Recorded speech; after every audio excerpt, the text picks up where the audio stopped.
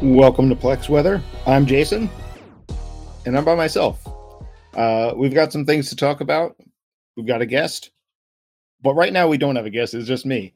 I should probably explain what's going on with the show. Kim, who was really the spark to get this show going. I don't know if I meant to do this for a long time. I don't know if I ever would have gotten around to it, at least in the time frame that we ended up getting it going, without Kim really pushing the issue and really being enthusiastic about it. But Kim got hired for a job that doesn't allow public comments on women's soccer players, and that includes the Washington Spirit, a professional women's soccer team. So Kim can't be on the show for the foreseeable future, which, on one hand, it's great news to get hired. That's pretty cool. On the other hand, kind of makes it tough to do the show the way that we were doing it. So going forward, I'm not exactly sure what the show is going to look like. I know what I don't want it to look like. I don't want it to be a show where you hear my voice and only my voice for like a full hour. You don't need that. I probably don't need that. No one needs that. So I'm going to look for guests. Sometimes it's going to be players or coaches from the team. Sometimes I'm going to be reaching out to people that cover the other teams in the league. Those should be fun. I've done that before for with the MLS podcast that I've been a part of. Usually that's pretty fun because you get a lot of perspective that you don't normally get from trying to scout another team or talk about a team that you're playing coming up from afar. So I'm looking forward to that. I'm looking forward to trying to figure this out, what this is going to be. But yeah, that's the state of the show. The show's not going away. Took like a full month off there because there wasn't a lot to talk about. Kim and I did try and get a show going right before what would have been right before when she would no longer be able to be on the show. The timeline didn't really work out. We couldn't quite match our times up. And then all of a sudden, it's now. But that's what's happening in the coronavirus world, is that sometimes you lose track of time and a month goes by. Hopefully, we're hearing rumors of our return to play coming very soon. We don't know exactly what that's going to look like, but hopefully we'll have games to talk about. I keep saying we. You can tell that I have not quite adjusted to the fact that this is now a one-person show for the time being. It might not stay like that. I might try and find somebody else to join the show. I haven't figured that, like I said, I haven't figured it out. But in any case, we're going to have things to talk about soon. I'm still doing we. And so with that in mind, let me know at Plex Weather, the Twitter account, or at Jason DC Soccer if you want to contact me on that one instead. Let me know what you want out of the show. I might put together a little Google form to try and get people to fill that out and tell me what to do, boss me around. It might help me figure out exactly what this is going to be. But in the meantime, I have a guest, and now I'm joined. I actually have someone on the show now with me. I'm joined by Washington Spirit defender Paige Nielsen. Paige, thanks for coming on the show. Thank you for having me.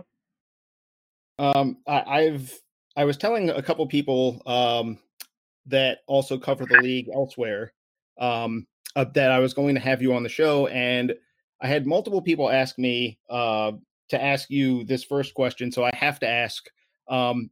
There was some sort of incident with a trampoline recently. Can you explain more about that? Oh my gosh. Yeah, I was visiting my nephew in Georgia, and I was trying to get him to come jump on the trampoline with me. He's 2.5, mind you. And I was jumping just lightly, and all of a sudden, I go right through the trampoline. I go through with my feet and then land on my knees. It was a soft landing, but the shock, my body must have had a shock reaction because I didn't feel a thing. And my brother comes out and just goes, my brother's like maybe 40 pounds heavier than me, and he goes, I jump on that trampoline all the time, and I've never once fallen through. It was hilarious. So, and my nephew was watching, and he was on the ladder about to come on, and he was just like, Paigey broke my trampoline. All I can say is that I'm pretty dense, and the trampoline was at least 20 years old. Yeah, I feel like it's never occurred to me that this is a thing that could happen. Until I saw that on Instagram, and I was like, I guess that is something that could happen. I just never crossed my mind that at some point someone could go through a trampoline. How do you get out of there? How was it easy to get out? Yeah, the hole was so big that I wasn't stuck. I just Okay. kind of ducked my head and went underneath. Okay. See, I was thinking it was like a climb out situation, but I guess I'm unfamiliar. So you've got a little more escaping a trampoline experience than I do. I'll send you pictures later. There we It's go. quite comical. Um, so overall, how are things going? You know, we've had, it feels like, because time is so strange this year, in every direction, it feels like the Challenge Cup ended quite a while ago for the Spirit, but it didn't actually when you look at the calendar. What have you been doing with the downtime? I know you're just getting back into the DMV to start training next week. Yeah, I mean, I think all of us went to visit our families for a little bit. We had been training and doing preseason for about 3 months starting in February. And I had a job in New York with Budweiser before that, so I hadn't seen my family for like a year. And it's been challenging during the COVID times just being here and not really knowing what to expect for the future. So something about going home and seeing your families kind of gives you a refreshed outlook of the future, and it was definitely much needed. So I went to Georgia for a week and stayed with my brother. This is obviously after we got COVID testing, so we all knew that we were COVID free, and we've been taking the correct precautions, of course, knowing that we are coming back and gonna have a second season. And I also went to Nebraska, and I hadn't been back to Nebraska in I don't know how many years, but that was but other than that, yeah, I've just been training. It feels weird not to train, even though we're supposed to take these 4 weeks kind of off. But it's like in my blood to always train. So I've been finding fields and stuff to train, and been working with a couple people. So, did the downtime help? I mean, the tournament was such an intense short run of games and being cooped up in Utah like that. Did it help to some extent to just get another thing in your life that wasn't a hotel in Utah and a stadium in Utah, and that was it? There's like definitely positives and negatives. I was talking to Kelly O'Hara today, and we were talking about how there's so much hype around this Challenge Cup, and it kind of came super fast, and then it left. And so after this cup, after getting knocked out in the first round, which a lot of teams did, it was like, okay, now what? We did all this preparation, and it was a short tournament, and it was just like, okay, now we have 4 weeks off, which is strange, but I definitely know that especially the younger girls on my team needed to see family. I mean, there are so many plans for families to come out and watch games and, you know, the normal life, but it's been a challenging year. So I think these 4 weeks to kind of have some sense of normalcy with our families and stuff was very important. But for me, like, playing games in the Challenge Cup, you kind of forget how amazing it is to play soccer against teams on live television, and I do miss that. We only had 5 games, and I want to keep playing, but I know it's difficult times. You mentioned, I meant to bring this up later in the show, but you mentioned before the season started, your experience with Budweiser. What was that? What did you get out of it? It was incredible. First, I commend Budweiser with all the work that they do with our leagues. But there was 5 of us from the league that had this fellowship or internship program, and it started in January till March 1st. Mm-hmm. And we got to go to Houston for a massive beer convention with wholesalers, and you kind of just learn all about this company in Houston and all their products, which was awesome. Like, we heard A-Rod and J-Lo speak because they just Mm-hmm. invested in Presidente. We got to Mm-hmm. meet some people. Oh, Dwayne Wade, we met him. He just partnered with Budweiser Zero, which is a non-alcoholic beer. Mm-hmm. That experience was incredible. We also went to the NHL All-Star game and kind of saw how kind of beer, how beer and sports are connected, and it's amazing. So it was cool to have our background in sports, and then seeing this whole marketing side of products and stuff with sports. So that was very cool. And then we got placed on different desks. So I was on Stella Artois, and we Mm-hmm. all had a project to complete in 6 weeks, and then we all had a presentation at the end, and it was such a cool learning experience. I got to come back to DC and visit some beer markets. Yeah, it was incredible. However, it was hard to train in the morning at like 4 a.m. and then Mm-hmm. we would work all day, and then I would take a train right after dinner. I was home for 20 minutes to go train at night, so I didn't sleep much. I know Shea Groom, Yeah, another player, we both didn't sleep much for those 6-7 weeks. that's wild. How did that come to pass for you? Was it something that um you've been interested in, or was it just something that sort of bubbled up? Yeah, we got an email from the league actually in like November, and Mm-hmm.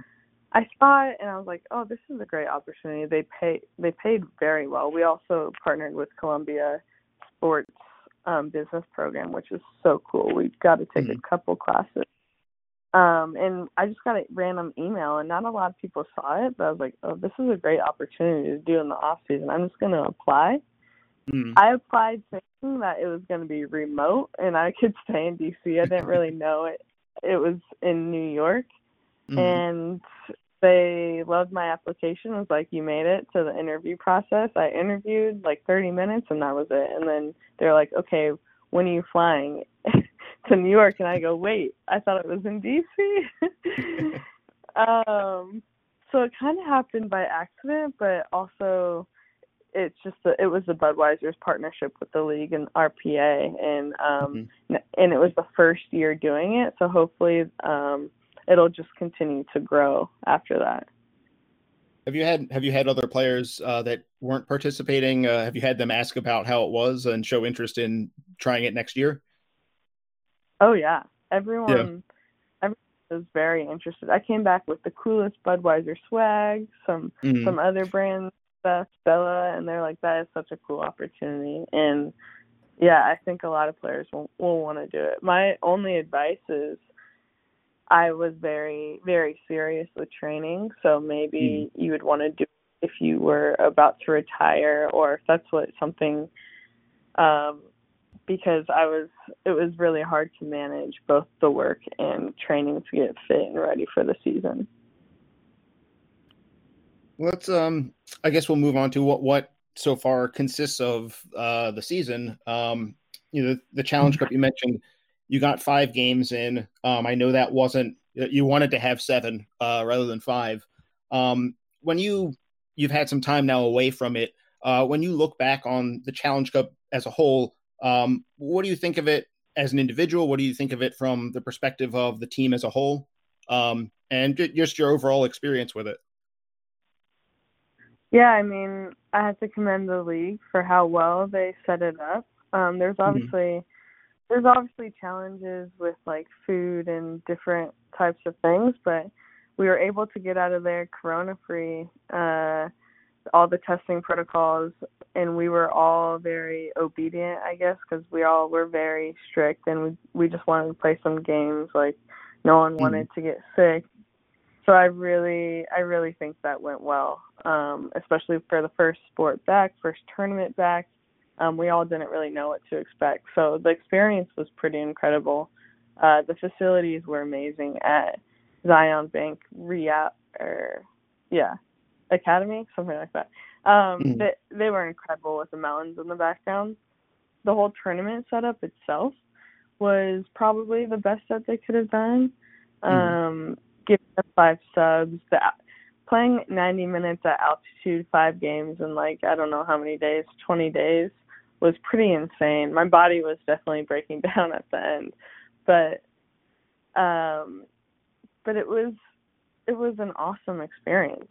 The quarantine life was hard at times, but we all played games all the time in the hotel. Uh, we got to go on walks, which was nice. But I don't think we could have been there any longer than 6 weeks. Otherwise, we would go a little crazy. Yeah. As far what you No, can I go. was just going to say I noticed after the final that the Houston and Chicago players were having like a party together after the dash maybe got their celebration, their first wave out of their system. And I was like, it kind of makes sense because who else on earth is going to understand what these teams have gone through other than another team? So it kind of I was like, yeah, I get that people are like, I can't believe we got through it, and like you said, the 6 weeks, it's a lot to ask, I think, of anybody. Yeah, and before that, like our sports science guy had to change everything to get us fit before that. Our coaches, their entire season plans were um basically obsolete because Mm-hmm. it kept changing. We yeah, we weren't sure what to expect. So the amount of work we put in before Utah, whether that was small group trainings, training on our own, all the communication that needed to be had, and then finally getting to Utah, yeah, it was so it was so hard mentally and physically. So obviously getting knocked out in the first round was a bummer because I'm very Mm-hmm. proud of how our team played and how everyone worked for each other before and during Utah with our staff. And yeah, it was pretty emotional, to be honest. And so when we Mm-hmm. got knocked out, we actually had a team party, and it was like kind of celebrating getting through everything that we did get through, um, even though we did lose. So yeah, it was tough. It was tough, but when you play games, there's nothing like it, and it's Mm-hmm. totally worth what all the work that we put in. When you mentioned the general aspects of life in the bubble, is there anything that you feel like hasn't gotten maybe enough discussion since the tournament ended, or even during the tournament, that maybe went just a little undercovered?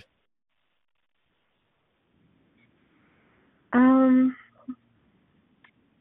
I think people don't realize like how it was. Okay, I won't say the term prison because it's Mm-hmm. not like a prison. I would say that it was difficult. We really could do was stay at the hotel, and then we had to drive in our vans to and from the fields for practice, and then just go back. Mm-hmm. And then we had some food issues with the cafeteria and dinner. It was the same catering company for a lot of people, and I think they had some issues um, feeding us all Mm-hmm. all healthy food, Mm-hmm. and so there's a lot of people ordering in food and everything. So when we ordered anything, there's so many packages that came to the hotel because we Mm-hmm. didn't know what else to do. So we ordered food and probably clothes, and then people would just have to leave it on the table, and we couldn't interact with anyone. So we didn't interact with anyone but each other for 6 weeks, and I think people don't realize that that's pretty difficult, Mm-hmm. especially because you're with each other during training, games, out of training. We had all these meetings at night, like 3 days before a game, 2 days before a game, and then also the day before a game, probably because we didn't get any time together before that to go over our style of play.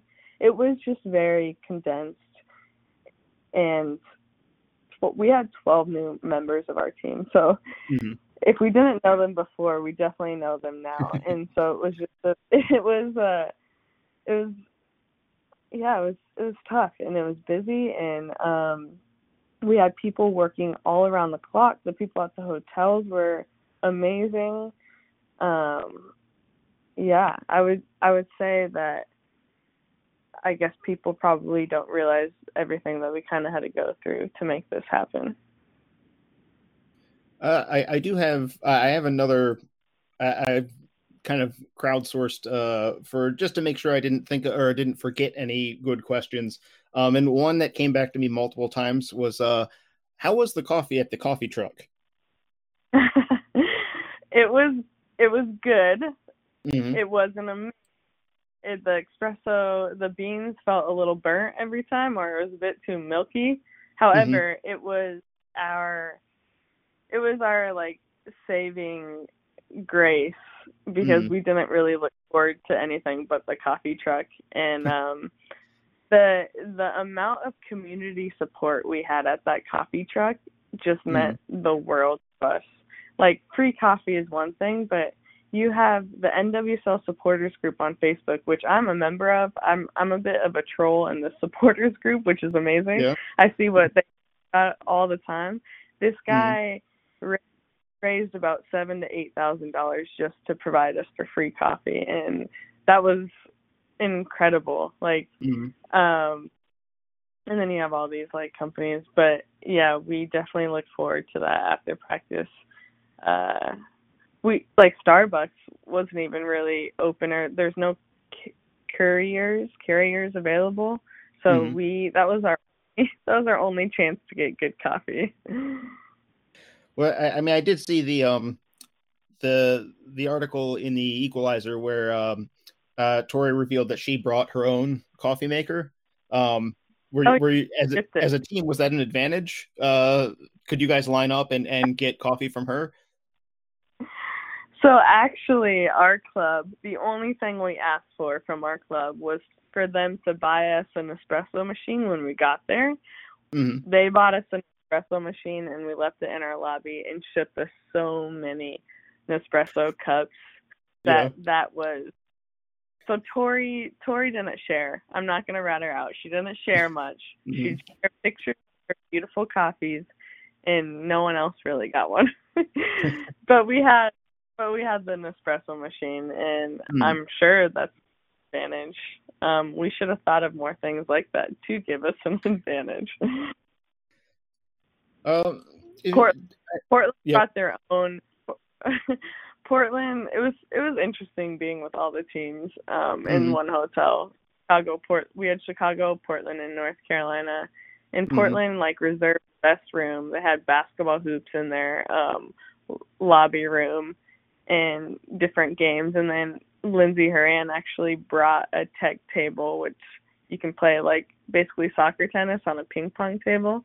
Hmm. So we watched them do that a couple of times, and then there's obviously cornhole and ping pong, and but it was interesting to see how the other teams would interact and what they would do on their free time.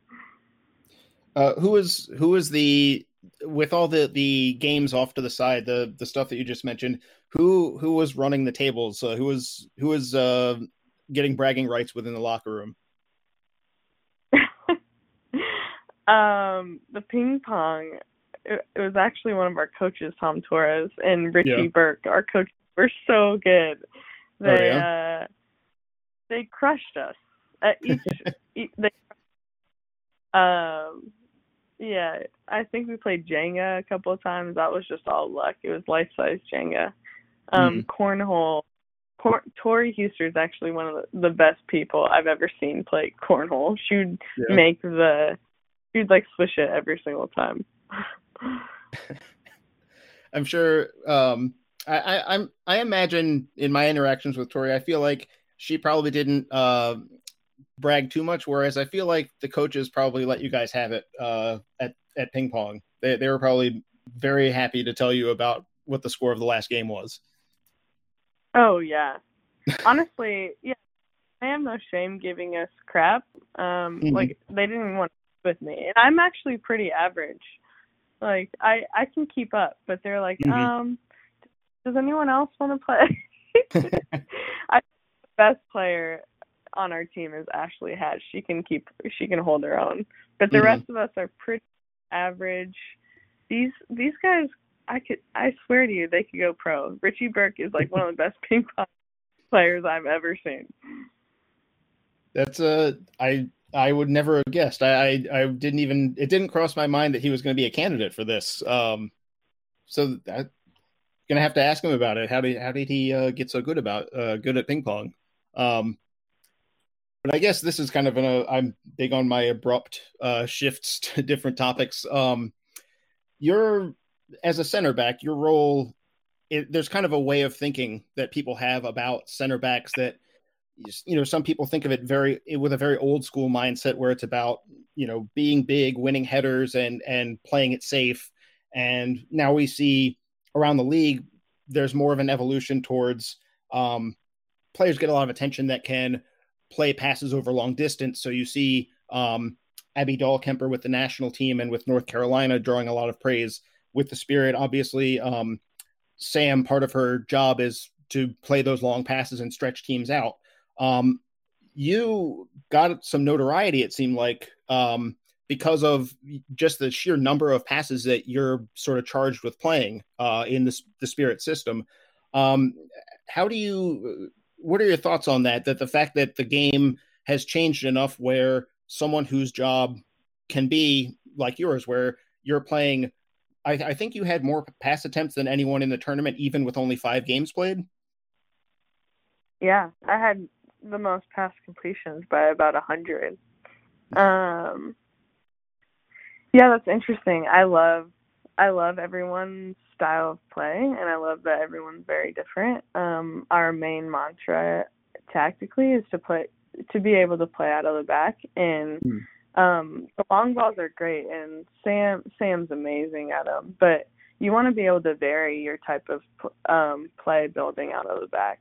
And we have some of the best midfielders in the world at Washington Spirit. So as long as I can keep finding the midfielders and they feel comfortable playing it back, if they don't like what they see up front, then we can keep possession and try and go again. And I think our coaches really value that I'm really comfortable passing the ball, and I'm always going to want to get it. And I don't think we'll have a player on the field that doesn't want to get the ball. So the more I get it, the more comfortable people are with passing me the ball. And so I think that was kind of an evolution with the Challenge Cup, is that like I'm not going to play just a 50-50 ball over the back. I'm going to look to complete it and hopefully start our build up from the back, and it goes along. So Sam and I usually have the most passes, and we do want to start possessing it higher up the field. But one of our tactical mantras is 600 passes a game. And when we can start the tempo from the back where it's just 1 and 2 touches, that's going to make us successful with the type of players we have. And I learned all of that overseas. I played in South Korea, and they always know where to be on the field, and they never beat people 1v1 or these long, or being fast or these long balls. It's being super smart and just playing through people, and that's kind of our style of play at the Washington Spirit. Yeah, and Richie's from Liverpool, so he loves kind of taking after them, and Van Dijk is able to play these long balls, but you see him all the time just sharing the football all the time with his midfielders, and that's one of the reasons why I love being center back. Everyone's like, well, you never do much back there, and I'm like, yeah, I do. They might look like simple passes, but if I touch the ball the most in a game, then I think I'm winning, because I love being on the ball. And I think being a midfield and a forward, obviously I'm pretty technical, and I'm only going to get better with my decision making and varying my type of passes, whether that is a long ball and short ball. But yeah, I think it is important and a key to our team to have different types of center backs in the back, and I love playing with Sam. I'm interested. You bring up the fact that you played in Korea, and I'm interested in the path that you've taken to get to this point. Because there are some players in the league who they get drafted. They're at a big school, which you were at with UNC. They get drafted, they lock in a starting spot right away, and that's kind of the developmental journey that I think a lot of fans and observers have in mind. But your path, and I think I've got it in my head at this point, is drafted by Seattle, playing in Cyprus, and then Australia, and then Korea, and then Australia again, and then here. Is that accurate? Yeah, that was very good. I I I never fail on research. It's usually the other things that trip me up. But I'm interested in that journey because it's not that it's not completely uncommon. There are plenty of players around the league that have played in Europe or in Australia. There's a lot of the loans to the to Australia as well. But I'm curious about your experience with that, going from, you were drafted, I think, in speaking with the folks in Seattle, they said that the idea was that you were going to play as a forward there. And then seeing all these different cultures, all these different leagues, getting you to this point. What has that been like where you're now recognized as one of the top center backs in the league? Yeah, it's been one heck of a journey, that's for sure. I mean, I got drafted to Seattle, and our draft sometimes is unfair. Like, sometimes you don't want to be drafted, so you kind of choose the team that you have the best chance to. And I think the average age of Seattle is like 30. And Kim Little, just two of the best players I've ever played with. And I felt so young, and I was such a rookie. I wasn't confident. I didn't have experience. UNC is one of the best programs in the country for college, but it didn't prepare me totally for professional soccer. I had to go overseas to get that experience in decision making and playing so fast. Combining all of it together obviously made me the player I am today. I wouldn't be here if it wasn't for UNC and the grit and the different things it teaches you by playing super quick, because there's pressure all the time. But my journey getting my first professional contract with Seattle before I went to Cyprus was actually my motivation, because I was like, okay, I can make it with these players. I'm not going to get playing time, but what can I do to come back and be a better version of myself and more basically refined version of myself? And I had to work on my passing accuracy, which was one of my biggest weaknesses, and now I would say it's one of my biggest. And so Cyprus was awesome because it was Champions League. It was on a big stage. All my nerves kind of got out of that, and I was able to play with freedom because I didn't know anyone over there. And then Australia was the same thing. I was an 8. I was a 10. I was able to do me, play the way I want to play and kind of have fun with it. And it's a beautiful country. So I was like, okay, now I'm getting somewhere. And I was rated one of the top midfielders when I was there. And then when I went to South Korea, that's what totally changed kind of my positioning on everything and my tactical brain. I thought I was already tactical before. I blame it on basketball because I was a point guard and I thought I could see the game. I started watching a lot more soccer when I was in South Korea, and I watched all of our players and their movements, and we played 5v2 every single morning. And their 5v2 is insane. We play 5v2 here, and I think our goal is 10 passes, and you get a point. Our goal in South Korea is like 30 passes, and they can do that easily. Like, just they're so smart and pace on the ball, and it was like a soccer camp there. We practiced for 3 hours, and after 5v2 in the morning, and I played in like 30 professional games, and you can't get that by being just a rookie on the bench getting some minutes here and there. Like, getting real game experience overseas with different style of plays is just, it's actually needed for a lot of players. You see some players make it in the league right off the bat, but more often than not, these players should go overseas to develop a lot more than they would here. What was your? I think of all these stops, I think if I'm not, correct me if I'm wrong, but it looks like Korea was the longest time you spent in with one team. What was that like? Having to spend not just a few months of the season and then you're back in the States. What was it like actually being in Korea full time? It was amazing at the start, anyways. I totally immersed myself in their culture. I started learning Korean. I became pretty basic conversational, and just I started like living their way of life, and I didn't realize that I kind of lost myself in the process because when I came back, I was like, oh my gosh, I forget how to live this American life. But yeah, it was I learned a lot about myself. I traveled all around Southeast Asia, so not just soccer, but I grew as a person, and I think those are the most important 1.5 years of my life because it just taught me a lot.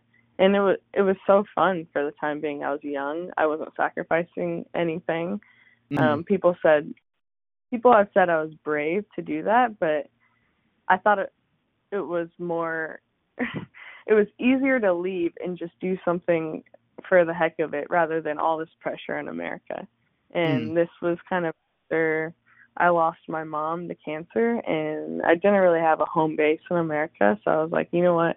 I'm going to just do what I love, learn a lot in these other countries while I'm young for 3 years and see what happens after that. And I think it's been incredible. What when you're playing in a country like Korea where you came in with I'm assuming very little Korean language skill when you got there, how do you get acclimated to something like that where I don't know the Korean league that well, but it doesn't seem like there are a ton of international players there. No, yeah, you're only allowed two you're only allowed 2 internationals, but 3 if they're from Asia. And I have to I had a roommate, Jen Skogerbo. She's American, but her mom was actually Korean, so she would come and stay with her family there and kind of be our translator. It's actually very hard to get acclimated. I haven't been there in a while, so I forget how hard it was. No one knew English. It's like you either kind of study English or you play soccer, and so no one knows it. The coaches it's all about body language. And you would be so surprised of how else you could communicate rather than language. But yeah, we met, my friend and I went to an international church there, which obviously had all English speakers, and we met some translators, and we met this really awesome person that came to all of our games and trainings and stuff and would translate everything for us until we got better at Korean. So yeah, you just you don't really get acclimated. You just live their life until it's like ingrained in you, and you meet all these people. I have crazy stories. I remember getting on a bus. I learned how to read Korean the first week I was there because I needed to, because we couldn't, it was all public transportation there. We didn't have a car, and I had to read where I was going on the map.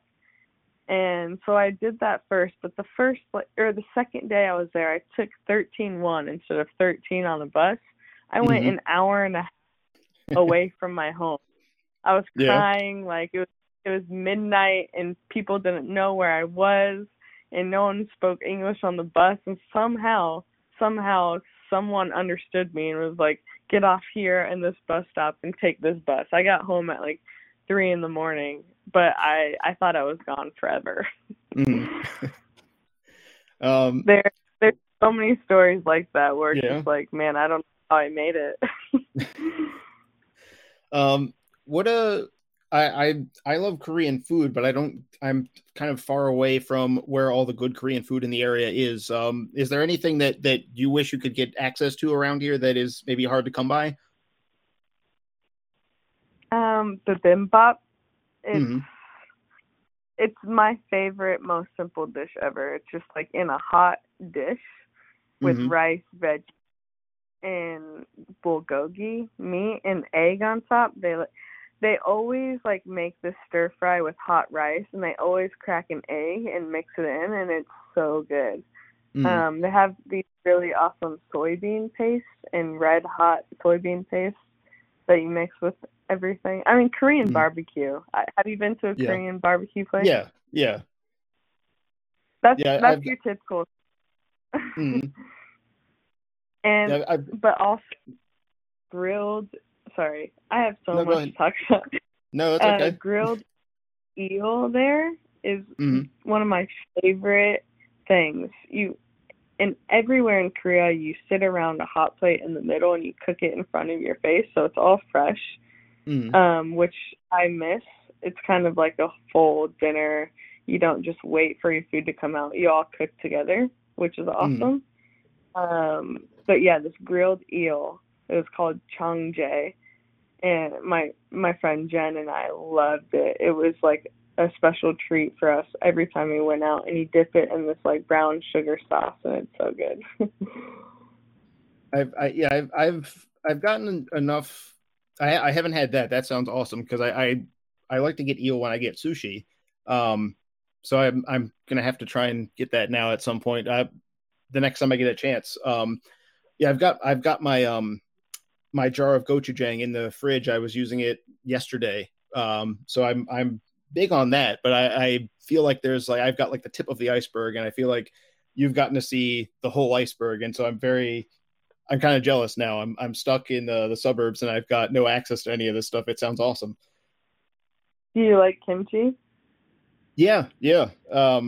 When I was a kid, my dad told me there was a Korean family in his neighborhood, and he had kimchi, and theirs was, I guess, particularly spicy. And he was blown away by it, and he was like, "That's the spiciest food on earth." So I grew up with this idea that it was this um, just this incredibly spicy food that was just tough to take. And it turns out he just doesn't have much of a spice tolerance. I just didn't find that out until I was in my 20s.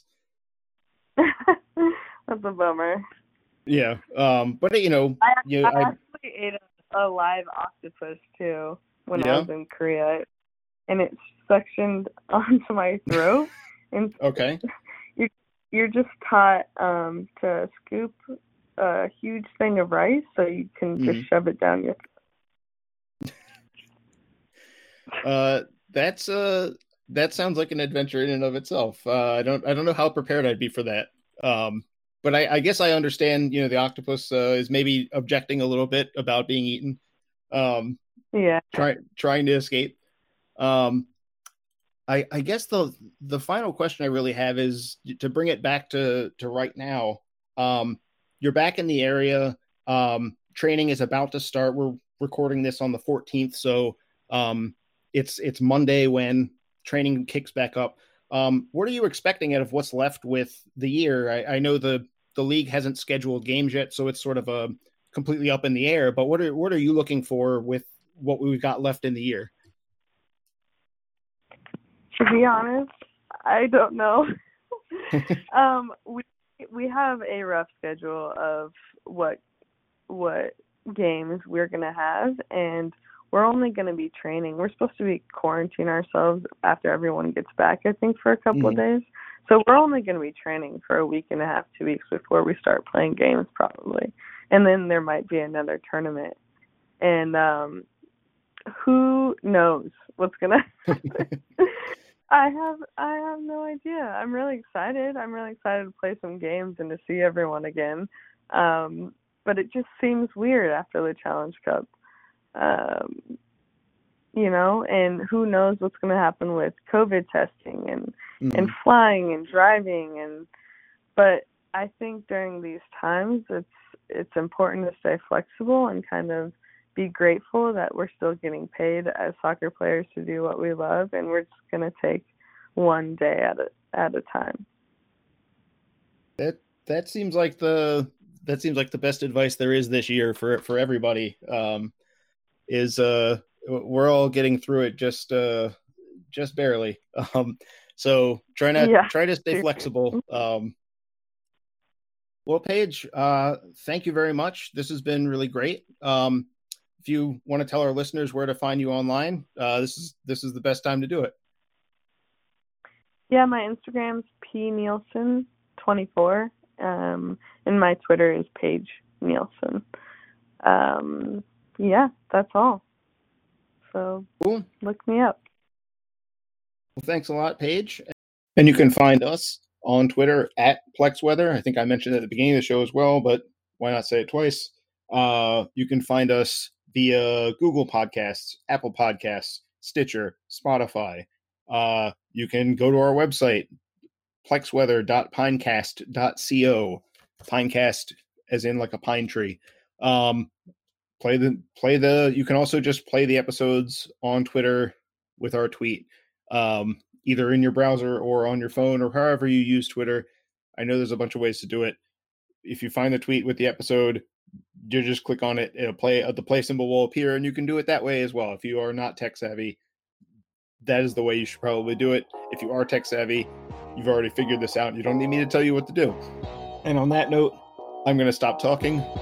This has been Plex Weather. Thanks so much for listening.